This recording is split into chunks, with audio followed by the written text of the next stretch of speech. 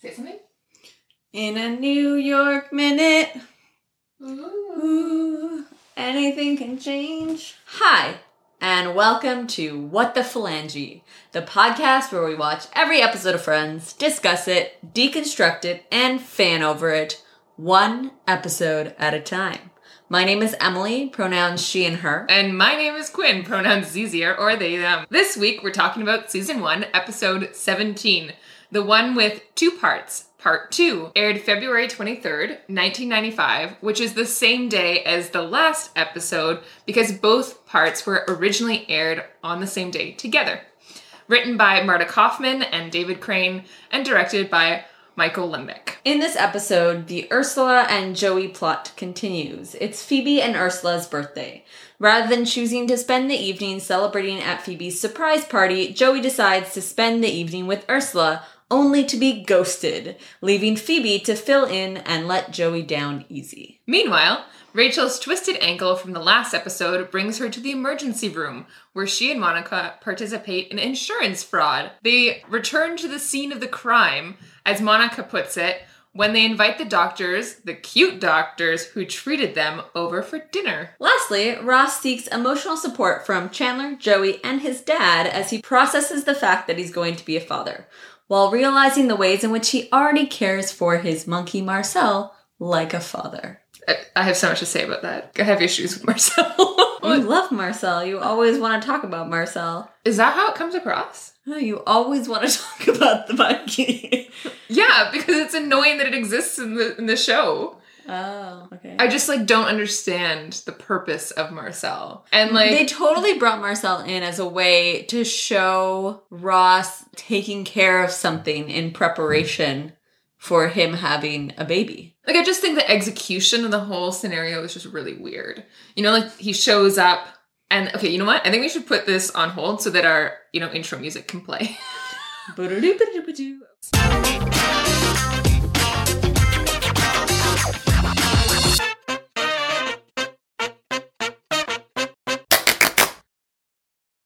Before we begin, don't forget that we are currently partnered with Buzzsprout if you want to start your own podcast, or Instacart if you want to deliver groceries right to your door. And you can find our affiliate links for either of those in the show notes or the description box below.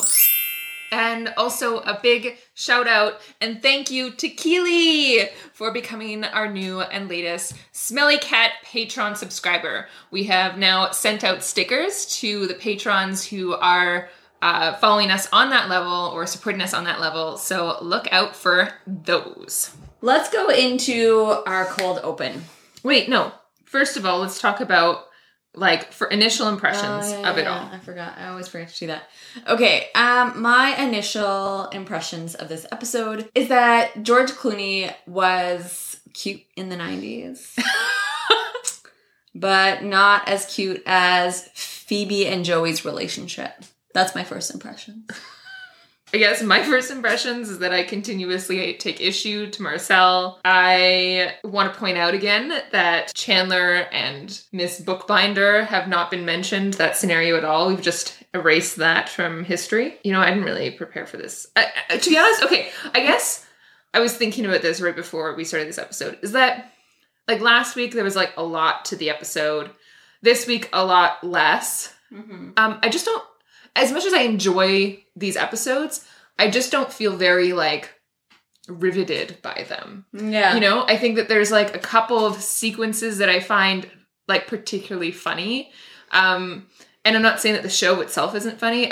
I'm not, inspired by these episodes. Yeah, these two episodes are pretty meh to me. They don't stand out in my mind as, good Friends episodes. Is there 3 things that you want to talk about this episode? I want to talk about insurance fraud. I want to talk about the ethics of healthcare practitioners dating their patients. And And I want to talk about chickpeas. I didn't really put 3 things down. I wrote that I wanted to talk about Medicare for all for our US listeners. I want to talk about friendship, and I kind of want to talk about like men supporting men. Those are good topics. Okay, so cold open, which doesn't feel at all like a cold open in this episode because it really just isn't a cold open. On Netflix it is. Yeah, on Netflix it is, but it doesn't feel like one because, I mean, like, if anything, it almost feels like the last, like, scene of the last episode where Rachel's falling off the balcony. It feels more like a cold open than this here, you know? That's true, yeah. So it definitely has a different feel. And on the DVD, the 2 episodes just merge one right into the other. So it's not 2 split episodes. It's just one long 48-minute episode. So I want to talk about the woman who is at the admissions desk of the emergency room. Sweet. So her name is Elena Reed Hall. She is the star of a hit... No, she's not the star. She's one of the stars in the hit show 227, or 227, which was a show from 1985 till 1990. Okay, that's why I was like, I don't know this show. It's not a hit show now. She also was in Sesame Street. She played Olivia in Sesame Street for quite a long time. Anyways, so the reason why I want to bring her up is because I went down a little rabbit hole of research. Beautiful. Research rabbit hole. Emily did a lot more research for this episode than I did. But I don't know, like, it's not anything relevant to, like, the main point. It's like, it brought me to one thing that brought me to one thing that brought me to one thing. Wikipedia decided to tell me that black sitcoms were pretty huge in the 1980s, especially in the States. This is all, like, mostly to do with the States. Like, with Living Single, like we mentioned, this show 227, The Fresh Prince of Bel-Air, just a bunch of different sitcoms. But basically, when Friends actually came to be, the popularity of black sitcoms started going down. Are you talking about how, like, Warner Brothers basically just started backing Friends over, like, Living Single, essentially? Yeah. Basically, what I learned is just the fact that Friends kind of was the stop of popularity in black sitcoms. So a lot of black sitcoms stopped being popular after Friends gained so much popularity. Basically, both white and black viewers were watching black sitcoms. But then Friends came along, and the majority of white folks who were watching black sitcoms moved over to Friends and other white, like Seinfeld, basically casts that were predominantly white. Right. Meanwhile, black sitcoms actually were able to continue because despite the fact that their white viewership went down, they had enough people watching it that they could still continue airing. But then by the late 90s, they stopped being in popularity. And a lot of activists basically felt that this was another evidence of basically systemic racism again, and the ways in which the media affects our understanding of black families. Because black sitcoms was like a way in which black people could have identities and families outside of just being like comedy relief on white shows and white movies, you know, because a lot of the ways in which black comedy started was specifically along the lines of like white people dressing up, like putting on blackface and basically making fun of black people. And so black sitcoms instead was like the reversal of that. It was like, no, this is our identities. We're kind of like reclaiming this identity and we're going to have our own comedic understanding in a way for other people to relate to it. Right. And then there's frustrations in the fact that it's changed to be like mostly white sitcoms that we watch with like the occasional person of color that shows up in it. Mm-hmm. Because now it's the view of black people on television through the lens of white people versus through the lens of black people. Do you know what I mean? Really interesting. Anyways, all that to say, Elena Reed Hall, she was a star on the hit show 227. So yeah, so we're in the cold open and Rachel is basically realizing that she does not have insurance, doesn't really understand how the whole process works, I guess, assuming that she was under her parents' insurance up until she left the nest and cut up all her credit cards. Yeah, and also on the DVD version, she also thinks that Blistex, the lip chap, she puts down as one of her medications that she's currently taking. Another portrayal of Rachel just being very naive and not quite understanding how to exist as like an independent adult. Mm-hmm. And so then finding out that like she doesn't have health insurance and that means that, you know, this is going to cost a couple $100 as at the very least. So they decide to commit insurance fraud together. I do want to say Rachel definitely peer pressured Monica into committing insurance fraud. Yeah. I don't know. I don't particularly want to like pick that apart. Monica's also responsible. Of course, Monica's responsible. She decided to do it in the end. But I think like they're both mad at each other basically throughout the entire episode. And I think that plays a role in it. The fact that like Monica's like upset that this was something that kind of Rachel, quote unquote, like roped her into, you know? Yeah. Okay, I've changed my mind. Let's do the Monica Rachel story, and then we'll do whatever story comes next. Because I think that it'll just make most sense if we just go through the entire thing. So they're in the hospital room, I guess, and 2 doctors walk in. Which, by the way, what kind of hospital sends 2 doctors in for one patient? It just doesn't make any sense. Maybe this is private healthcare. I mean, it could. No, it's not. It could be like an educational hospital and could have been a resident, you know? Like the younger guy could have been the resident, and then George Clooney could have been, I assume because he's older. George Clooney was like not old in that though. I think they were both cute young. I mean, George Clooney was considered young at that time. Yeah, I think so. No? It was like 25 years ago. No, I mean, it's very possible, but I just don't see him that way. He was 34. 34. Right. Yeah, okay. The other guy looked pretty boy-faced. Yeah. Which, okay, so interesting. I forget the name of the other actor. Do you know him? We can pull it up. His name is Noah Weil. Yeah, and so Noah Weil was, I think, one of the main doctors on ER, the show, for a period of time. Really? Because George Clooney was also a main doctor on the show ER at the same time. So that's probably why they did it. I think it's kind of like a low-key crossover that they were doing. But it's different doctor names. Like they play different doctor names. But yeah, that's funny. But you're right, he is younger. He's a whole 10 years younger. He's 24. Okay, but I especially find this funny because down the line, okay, no, I'm not going to give any spoilers, so I'm going to like work around this. But Joey plays a doctor on a TV show, right? For an extended period of time. And then when he's looking for other work at another period of time in the show, he's like, I have lots of experience playing a doctor. I have experience in medical acting. That's what he calls it. And so like, and is like trying to get jobs or turn other parts into like medical parts because that's what he has experience in. And I just find this particularly funny that they took 2 actors who were playing doctors on one show and then transferred them over and make them play doctors on this show. That's really funny. Maybe it's actually a thing, guys. Medical acting.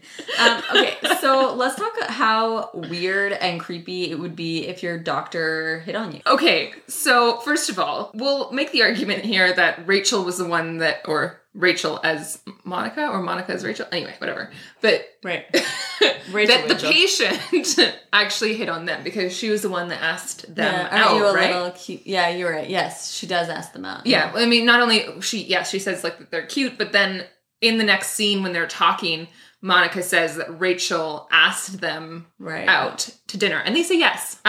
So just to be straightforward, that is illegal. Like, I mean, maybe, I don't know, I guess I could imagine, I didn't look this up, but maybe there was a different regulations in the States in the 90s, mid-90s. You could not date your patients. That's just fact. Yeah. And I don't know if there's maybe a small workaround with the fact that, like, it's an ER. It's an ER, so as soon as they've left, they are no longer your patients. But I feel like, so, okay, for myself as a massage therapist, how it works is that if I see someone as a patient / client... Can you call your people patients? Yeah, it's like either or for us. Okay. And usually it's like recommended that you choose depending on like what place setting you're in. So if you're like at a spa, probably more client. If you're at a clinic, patient. Yeah, that's so not a thing in Quebec. Yeah, that's not a thing. Okay, yeah. So I'm specifically an Ontario trained registered healthcare practitioner as a massage therapist. And it's a regulated profession here, and it falls under similar regulations as like nurses and doctors and physios and chiropractors, et cetera, et cetera, et cetera. And the laws around that are if you treat a client, you have to wait a year and a day before you can have a sexual relation with that client. A year and a day? I think it's just like it has to be over a year, essentially. Right, okay. If you don't, well, you can be sued for sexual assault and you can lose your ability to practice ever again. So what I was going to say that Monica and Rachel could do is that they just sleep with the doctors immediately. And then they can tell them that they committed insurance fraud. And then everyone is even. They all have something against each other, and they can all date, and they can all be honest and live happily ever after. Sure. That's my solution. All right, but I don't know if I want Rachel to end up happily ever after with George Clooney. Okay, but why? I don't know if he's right for her because he's dating her, and I don't know. I don't know. It feels weird. But like, to be fair, it's not George Clooney she's dating. It's Dr. Clooney. What's his name in the episode? I don't know. It's so not relevant. She just keeps referring to them as doctors who are cute doctors.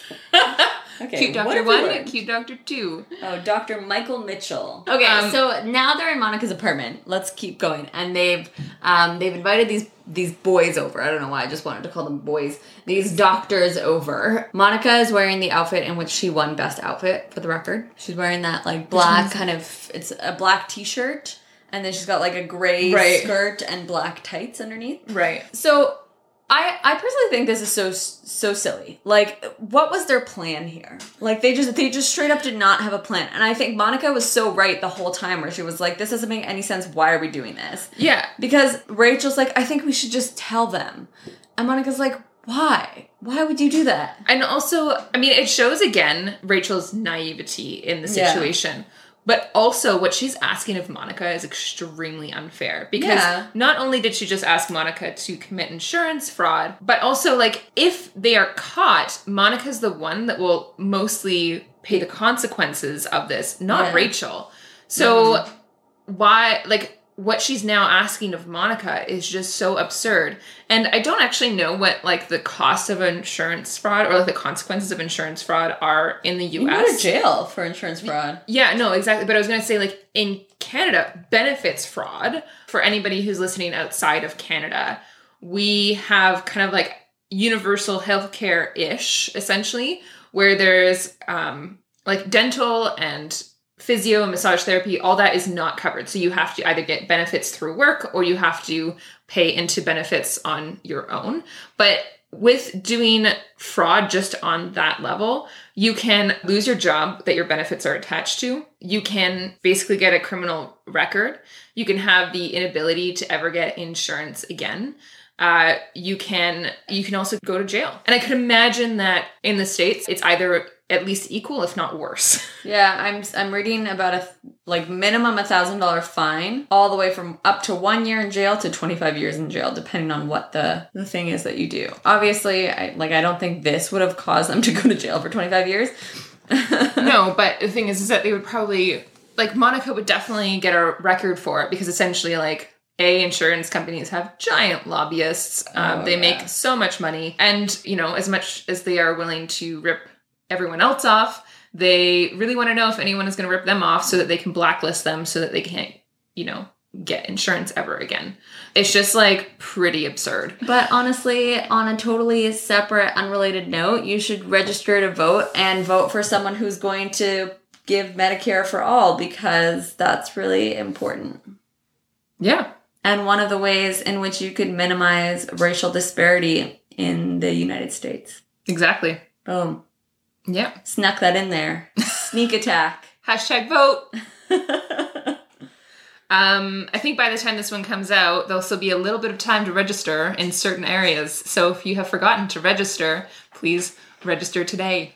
Woohoo. So it's like essentially what Rachel is asking Monica. Like, clearly she has no idea what she's asking Monica to do. And then it turns into whatever it is that it ensues. Yeah.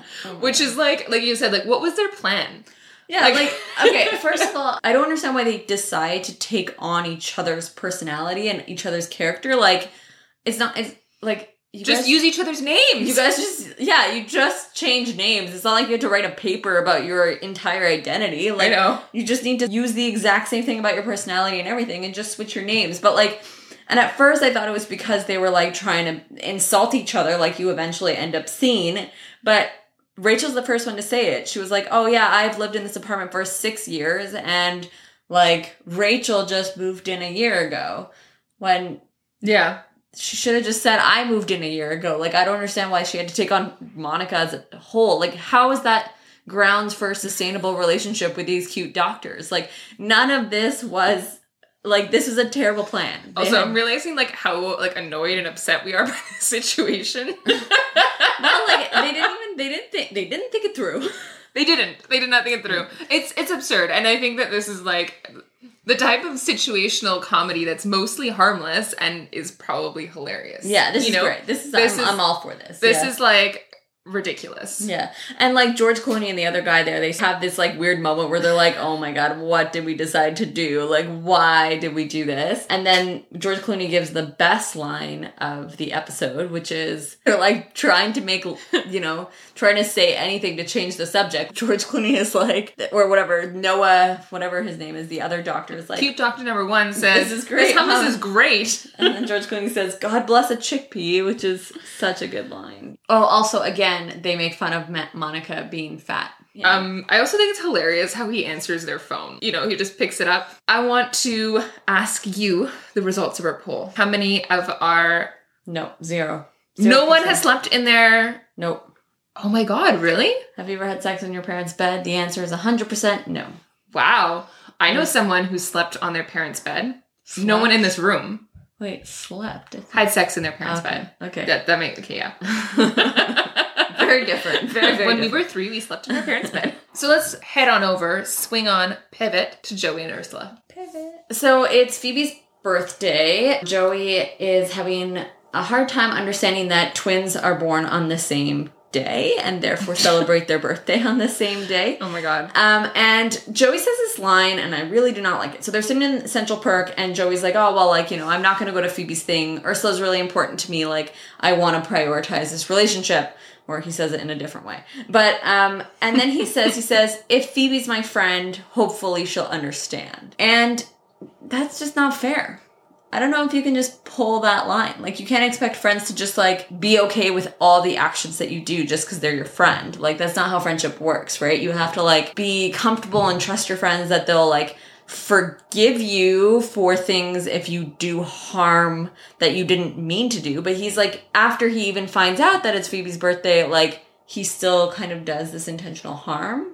Mm-hmm. But it's hard to say too, because clearly he made all these plans for Ursula and then forgot about Phoebe's birthday. So I don't really understand like how that came to be. Like, did he just completely forget that Phoebe was having a birthday altogether and then made these plans with Ursula? Or did he know Phoebe was having a birthday and still made these plans with Ursula? I have this question of like, is it valid because Joey forgot it was Phoebe's birthday? But then I was also like, but is it valid that Joey forgot it was Phoebe's birthday? Yeah. You know what I mean? It's like it's his closest friend, one of his closest friends. And like clearly all of them would have been talking about this surprise party. It's not like they threw it together overnight. Like, let's say I started dating someone who had the same birthday as you. It's a great birthday. August 9th, 1993. If you want to send me something on my birthday, you can.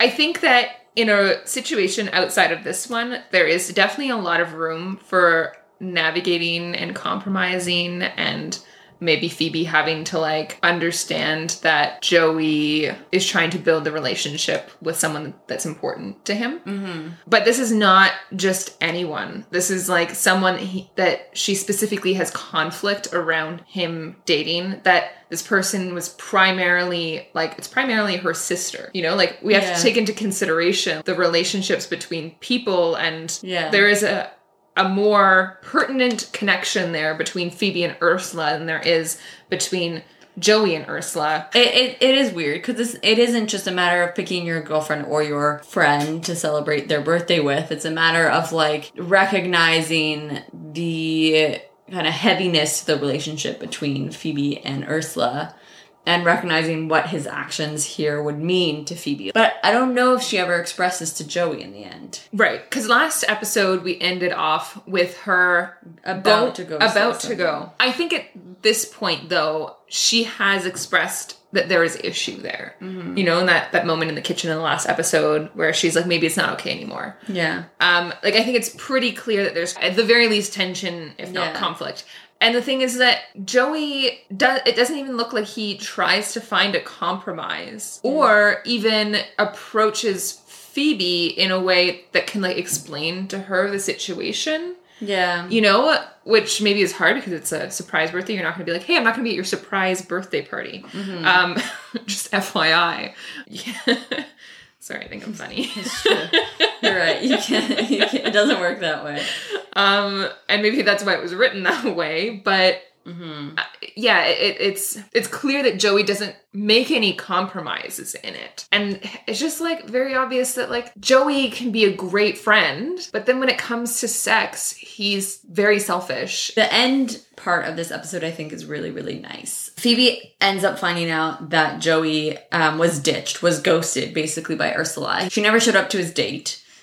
Which is like really horrible. And then so Phoebe goes over to Riffs to talk to Ursula. I just want to say though, first, like how Phoebe, at first she's really snarky about it, but then the camera zooms in on her. And you can tell that, like, again, going back to what we talked about in the last episode, that fear being there with her story of her sister stealing away her boyfriend that was her best friend.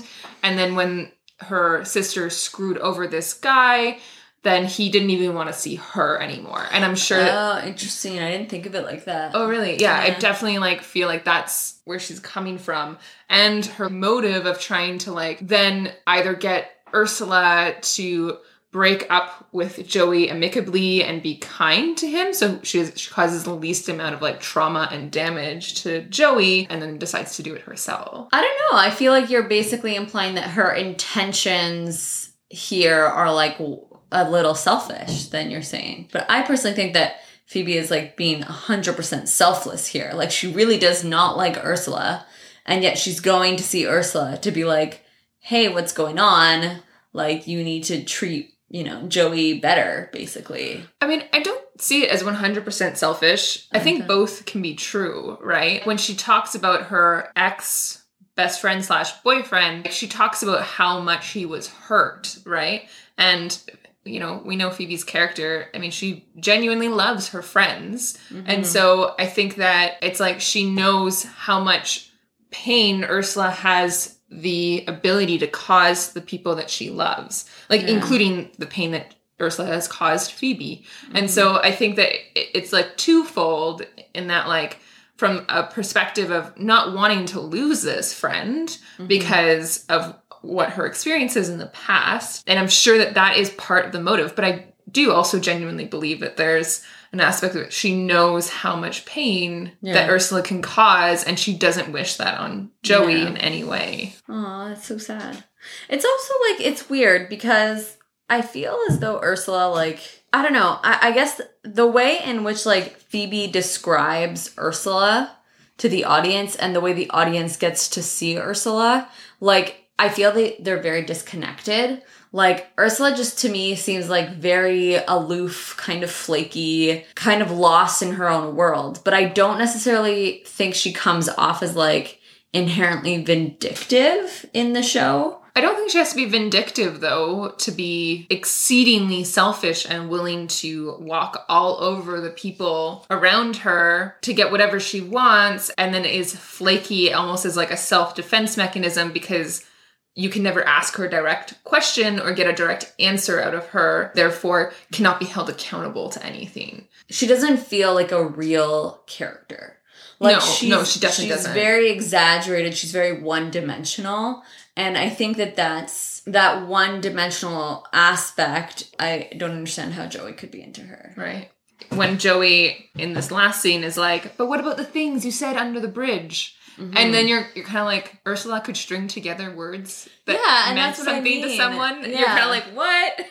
and that's what I mean. Like, I don't feel as though all the things that they talk about Ursula, like all the things that Phoebe says about Ursula, all the things that like Joey says about Ursula, like none of them feel like they're actually talking about the character that we see on the screen. She's kind of like the joke, like the very not realistic, like her character couldn't exist in real life kind of human. And I almost find her obnoxious for that reason. Like, I don't really like Ursula's character. I think it's kind of like, it's supposed to be making fun of itself. I personally find it like cheap humor. To be fair, they're basing it off of a very minor character in another TV show. Yeah. And I think what's just the most interesting part of it is that Phoebe does actually have a lot of Ursula's qualities. Yeah. Like her like flakiness to like get out of things or kind of to be a moving target to like not be held accountable to things. That's something that Phoebe does throughout all 10 seasons. And or like comes off as like ditzy or whatnot, but then you kind of like hear other times where you realize that she's actually literally using it as a way to like basically screw with people. They just flesh out her character in a way that they don't do with Ursula, obviously, because Ursula's only in it for like a couple of episodes here and there, you know? Yeah, exactly. Yeah. All that to say that we get this very, very cute moment at the end of all that, in which Phoebe decides to show up to Central Perk dressed as Ursula. Although, I don't know, like, is the audience supposed to think that that's Ursula? Well, Phoebe redoes her hair. Yeah, she does. She puts her hair in the braid. And then she uses... And she puts on the sweater. She puts on the sweater, which... This is the only time I've seen a very flat-out mistake on fandom.com. What? In the fandom.com description, they describe it as the dress that Joey gave Ursula. And that Phoebe puts on the dress that Ursula gave her. But it's a sweater, guys. It's a sweater. It's a really ugly sweater, too. Like, what were you thinking, Joey? Yeah, Maybe awful. She broke up with him because of the sweater. Yeah, you know. So then Joey's sitting there all sad with his flower, doing the, like, she loves me not. He's not actually saying the words, but he's clearly doing that. And it's weird because it's the first time you see Joey, like, having more of a dimensional character to his respect and love for women. I don't know. Right. I don't know if respect It's is the the right first word, time that we see him into someone. Yeah. Like, caring about them genuinely. Yeah. Yeah. And then, basically, Joey's like, are you breaking up with me because I'm friends with Phoebe? And then Phoebe kind of wants to test him and goes... this is something that Emily would do. Maybe. And goes, you know, yes, it's totally about that. And then Joey's like, okay, well, I would never ditch Phoebe. And I really like that, like, he doesn't hesitate. He does hesitate. No, he doesn't. Oh my god, I think he hesitates. He Do we think it's her. valid, though, that Phoebe tests him in this way? I don't think so, no. I think, but it's also weird because it's like... Also, is it valid to dress up as your twin and break up with your... Yeah, no, it's all very weird None scenario. of that was valid, but... It, like, she was clearly doing it, she didn't expect to get caught, and she was clearly doing it in a way that was, like, trying to let him down easy so he wouldn't be so hurt.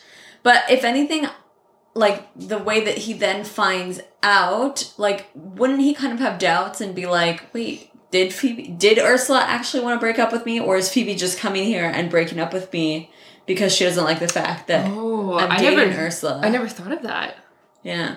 But anyways, clearly he thinks it's cute and genuine because there's that really adorable moment where he's like, Phoebes? And they she's kiss. like, huh? Yeah, they kiss. They seem to have a great kiss. And Phoebe's reaction to the kiss is hilarious. Yeah. And then he finds out, okay, theory that I read out there that I don't necessarily agree, but I'm going to run by you. Okay. Someone on a forum wrote that Joey was able to tell that it wasn't Ursula that he kissed. Does that mean that he has kissed both Ursula and Phoebe in the past, and that's why he was able to tell the difference? And does that mean that Joey possibly has had a relationship with Phoebe in the past? I don't think so. I think he just recognized that he wasn't kissing Ursula. Yeah, that's what I thought too. But I thought it was an interesting enough conspiracy to like mention here. And I think that Phoebe and Joey's friendship is one of my favorite friendships on the show. Because in this way, you could watch this and be like, oh my god, like I want them to get together. But I don't feel that way at the end of the episode. Like obviously I've seen all 10 seasons. Mm-hmm. And so like I have different feelings based on the fact I've seen 10 seasons. But I don't find that the audience, like that the writers are setting you up to be like rooting for them to get together. Mm-hmm. I think they're setting you up to root for their deep friendship. And I really like that. Like I like that they're really like saying like, look how important this friendship is to both of them and the lengths they'll go to preserve it. And like this kind of relationship is more important than the romantic love or like that Joey was having towards Ursula, you know? Yeah, totally. And I think it's cute. Yeah. They do that a lot in this show. Like, of course, we critique a lot of aspects of this show, but they really emphasize the importance of like chosen family and chosen friendships and the ways in which like friendship can mean more than any form of romantic relationship, you know? Which is like, again, for the queer community, it can be just such an amazing representation because a lot of sitcoms are centered around family, like like biological family. And for a lot of the queer community, chosen families are almost the forced solution for a lot of people because they get kicked out. Their family doesn't accept them. They need to find new families. And so, again, we don't know if David Crane was out. We know nothing about his history, but David Crane is gay or queer. We don't know what he identifies as, but I kind of just wonder if that's like part of it, like how that was brought in, because that's something that he saw within the queer community. And with his group of friends, maybe in particular. Now we have the Chandler Marcel story. Going back to the beginning of the episode, basically the boys are all sitting in Central Park, and Ross basically says this dream that he has. Where they're playing football, but the baby is the football. And then Chandler says that Ross is one of the most caring, most responsible men in North America, and therefore will make a good father. Okay, don't get me wrong. I've got my issues with Ross. I just really like this moment in which, like, the girls are not around. Ross is expressing how he's feeling emotionally, how he's scared, he's worried, and both the men are there to support him. And, like, it's done with football references to make it manly, but it's like they're both very much trying to support him and tell him you're going to make a great father. And I feel as though any moment on television in which you see men supporting men is just so valuable. It's just valuable media content. Like, and we need more of it. Yeah. Always. And specifically, so men supporting men, especially in realms that are not highlighted as being super masked. Like when other men are feeling emotionally vulnerable yeah. and other men supporting them instead of kicking them down for being emotionally vulnerable or calling them weak or whatever. So then Ross not only seeks like the support from his friends, but he goes to have dinner with his dad. Mostly useless dad. Mostly, but he's hilarious. His lines are just so good. What else could the sun dry? I wonder. Oh my god, so good. I don't think that line is in the Netflix version. Oh yeah, you're right. It's but only he the is DVD. talking about the sun-dried tomatoes a lot. In the Netflix. Yeah, his dad is like, I wasn't around a lot when you were growing up. Is this what this is about? And he's like, we can change that. It's so cute. And then he tells this really wonderful story of like him realizing, you know, he's a father when Ross grabbed his finger when he was 1 day old. And I think that you again see this moment where Ross appreciates the kindness of his father in this moment, the sensitivity and the vulnerability that his dad is showing him in this moment, I think. Right. Despite how mostly useless his dad is. It's a very sweet story that like definitely moves Ross. Although I don't mean to be a buzzkill, but the grabbing the finger, it's a reflex. It's like there's no like meaning to it other than it's one of the reflexes that they check on the baby, and it's like they're designed for a certain like amount of survival. Like in the same way when a kid is a certain age, you can do certain things and they'll do a very specific reaction, and you actually track these to make sure that their nervous system is developing in a certain way. Wow, you are a buzzkill. Sorry. I hope none of you out there have a newborn baby and Quinn just ruined your dreams. Quinn didn't. I mean, it doesn't, okay, just because it's not meaningful thing to the child doesn't mean it's not meaningful to the parent. Yeah, exactly. Because it's this recognition that this thing, even if it is a survival instinct, needs you, you know, and it's this relationship and this bond that's created, right? Yeah, regardless exactly. of if the baby knows the bond is there or not. Yeah, totally. Yeah. I guess later on they're basically playing Scrabble. There's quite a few good Scrabble moments that happen in this episode. But also like the DVD version really expands on their ongoing Scrabble game. I find that in the Netflix version, it's very sort of like background. You more just like see them playing Scrabble in the background instead of watching TV like they normally do. Probably because the TV is in Spanish right now and they don't understand it. That's funny. I'll say in the DVD, it's just a lot more elaborate and funny. There's a great moment where in the DVD, Ross goes, Phoebe, scrunchy is not a word. And then Phoebe's like, crunchy is a word. If crunchy is a word, why isn't scrunchy? Later on, this part I don't understand because Phoebe leaves. So does Monica. All four of them are supposed to be playing Scrabble. Like Chandler, Ross, Phoebe, and Monica were all playing Scrabble. And then they both leave. But then the next scene, Chandler and Ross are still playing Scrabble together. So did they start a new game? Okay, this is my theory.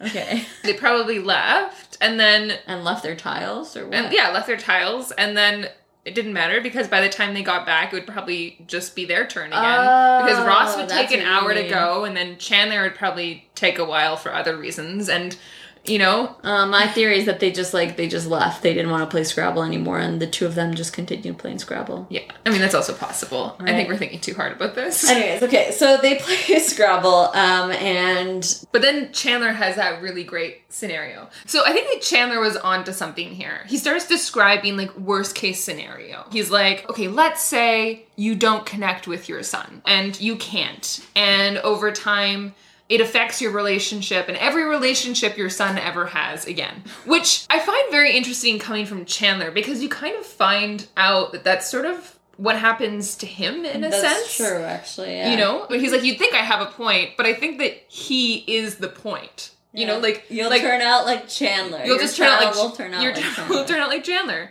And then... Yeah, and then they find out that Marcel is choking. Ross says that it's a hairball, which I don't know if monkeys can have hairballs. I don't know. And then you get this excellent scene where they rush to the hospital. We were trying to take pictures of it, and it just goes too fast that you can't really take pictures of it. But they do such good job, like, editing and cutting these scenes where it's like the girl's already there, and then the boys come in, and then the girls ask what happened, and then they, like, the guys explain it, but then they realize, oh my god, what are you doing here? So they do this, like, double flip to see them again, and then there's the same thing happens with the doctors, or George Clooney, who comes back into the scene at the end of the episode. And it's just really well filmed, I think, in that case. The double back twice. Then Marcel's saved. Marcel's fine. Good to go. They believe he was trying to spell monkey with the Scrabble tiles, which is a great Chandler line. Very cute. And then again, you get the support from Chandler, who, like, pats Ross on the back, and he's like, do you feel like a father now? And Ross is like, no. Yeah, Ross hadn't even made that link, and Chandler's the one there, like, helping him along to find that link. Yeah. Very like, cute. See, look, you can be responsible. You can take care of something, like...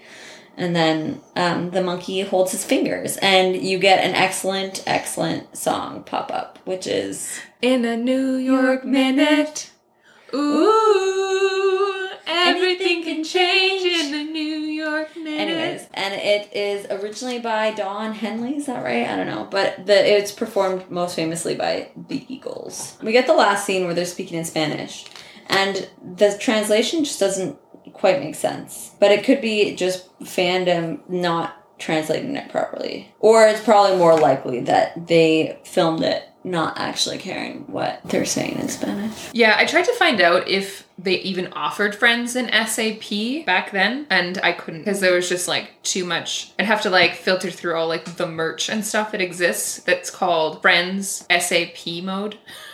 And it's just, like, a bunch of, like, Friends merch, but, like, the words in Spanish, like, as, like, like, there's a bunch of, like, Amigos mugs, Amigos shirts with, like, the dots in between. It exists. It's out there, guys. That's so cute. It is really cute, but I could not find any of the information that I actually wanted. So if you know whether or not Friends was available in Spanish with Spanish dubbing while it was being played on TV. Let us know. With secondary audio programming, which we learned last week is what SAP stands for. Can we say what the last scene is? Oh, sure, yeah. So Ross says, here you go, and he hands Monica Chinese takeout food box. Right. And then Monica says, who ordered General Tao chicken? And Chandler says, it could have been General Tao. I don't understand. I don't understand either. And then Rachel says, look, ugly naked guy is doing the hula hoop. And then Joey comes in and they all go, hi, Joey. Joey goes, hi, friends. And Monica then says, look, Ross, Marcel took the remote control. And Ross says, the funny thing is, he doesn't even like TV. And then they all laugh uproariously. Yep. That was terrible. Considering we've talked about how good Friends' writing is, the scene couldn't have been written by any of the writers. Yeah, the scene is bad. Like, who wrote this? But it's supposed to be like, it's supposed to be dramatic, right? It's supposed to be like that over, like, is it supposed to be like telenovela style? I don't know. No, it's like, actually I kind of wonder if it's kind of insulting, because it's sort that's of what like, I was wondering too. Because it's almost like a kid's show, you know, like, where it's like, hello, friends. Hello, Joey. Yeah, it's like, it's kind of making fun of itself and then therefore making fun of, like, Spanish television. I don't know. Yeah, it's It really feels like weird. it doesn't sit great. We didn't really say a lot of things about the polls today. Give me 2 of your favorite poll answers. Has anyone ever thrown you a surprise party? It was pretty split. 56% said yes, 44% said no. And I'm picking this one because I've never been thrown a surprise party, and it's something that I've actually wanted every single year since the day I was born. And no one's ever thrown me one, so whatever. Good to know. No one's throwing anyone parties anymore, though. I like this one, too. Have you ever done anything illegal to help out a friend? 54% of our audience said yes. Okay. 46% said no. What I've also noticed with that one, though, is that a lot less people answered that question compared to all the other questions. Oh. Which I feel means that a lot more people would have put yes. But did not feel safe doing so. Which is within your right, but I'm just saying. Just letting everyone I get... love how you have to let them know that it's within the right to not answer it. It is! Like, no, we're not saying that to pressure you into answering. Have you ever done anything illegal to help out a friend? I want to say yes. I feel like probably. I just, like, can't think of an example. Yeah, like, probably nothing big. Not like, I haven't done anything as big as, like, insurance fraud to help out a friend. But, like, probably something small, yeah. But maybe not, also because I'm so anxious and I hate breaking any rules ever. So maybe not. Maybe when I was drunk. Has a partner ever asked you to give up a friend for them? Yeah, 35% said yes. No, it hasn't happened to me as in being asked by a partner. But I know that I've had a couple of friends give up me for their partner. Wow. I know. You'd think that I was the center of some sort of drama. Sometimes you are. Great. I was just saying that to have you do a dramatic reaction back, but you didn't, so you ruined my point. It was a test. I wouldn't do what Phoebe did. Okay, on that note. You did do what Phoebe did. I was right. That makes me feel so validated. Okay. And not like I was just being a jerk. Moving on. I think that's all the moving on.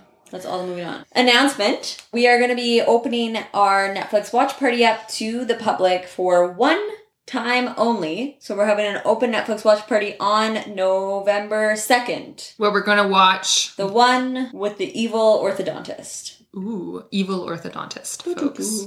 So the link will be posted about half an hour before the Netflix watch party starts on our public Patreon page. Yeah, so follow us on both Patreon and on Instagram to just make sure that you're going to be reminded to join in on us and so that we can have a giant party together. The second announcement is that I might not be here next week. Right. Emily might not be here next week. It might just be me talking to myself next week, which would be hilarious. Maybe boring. I don't know. Let's find out. Yeah, I don't know. Well, we don't know yet.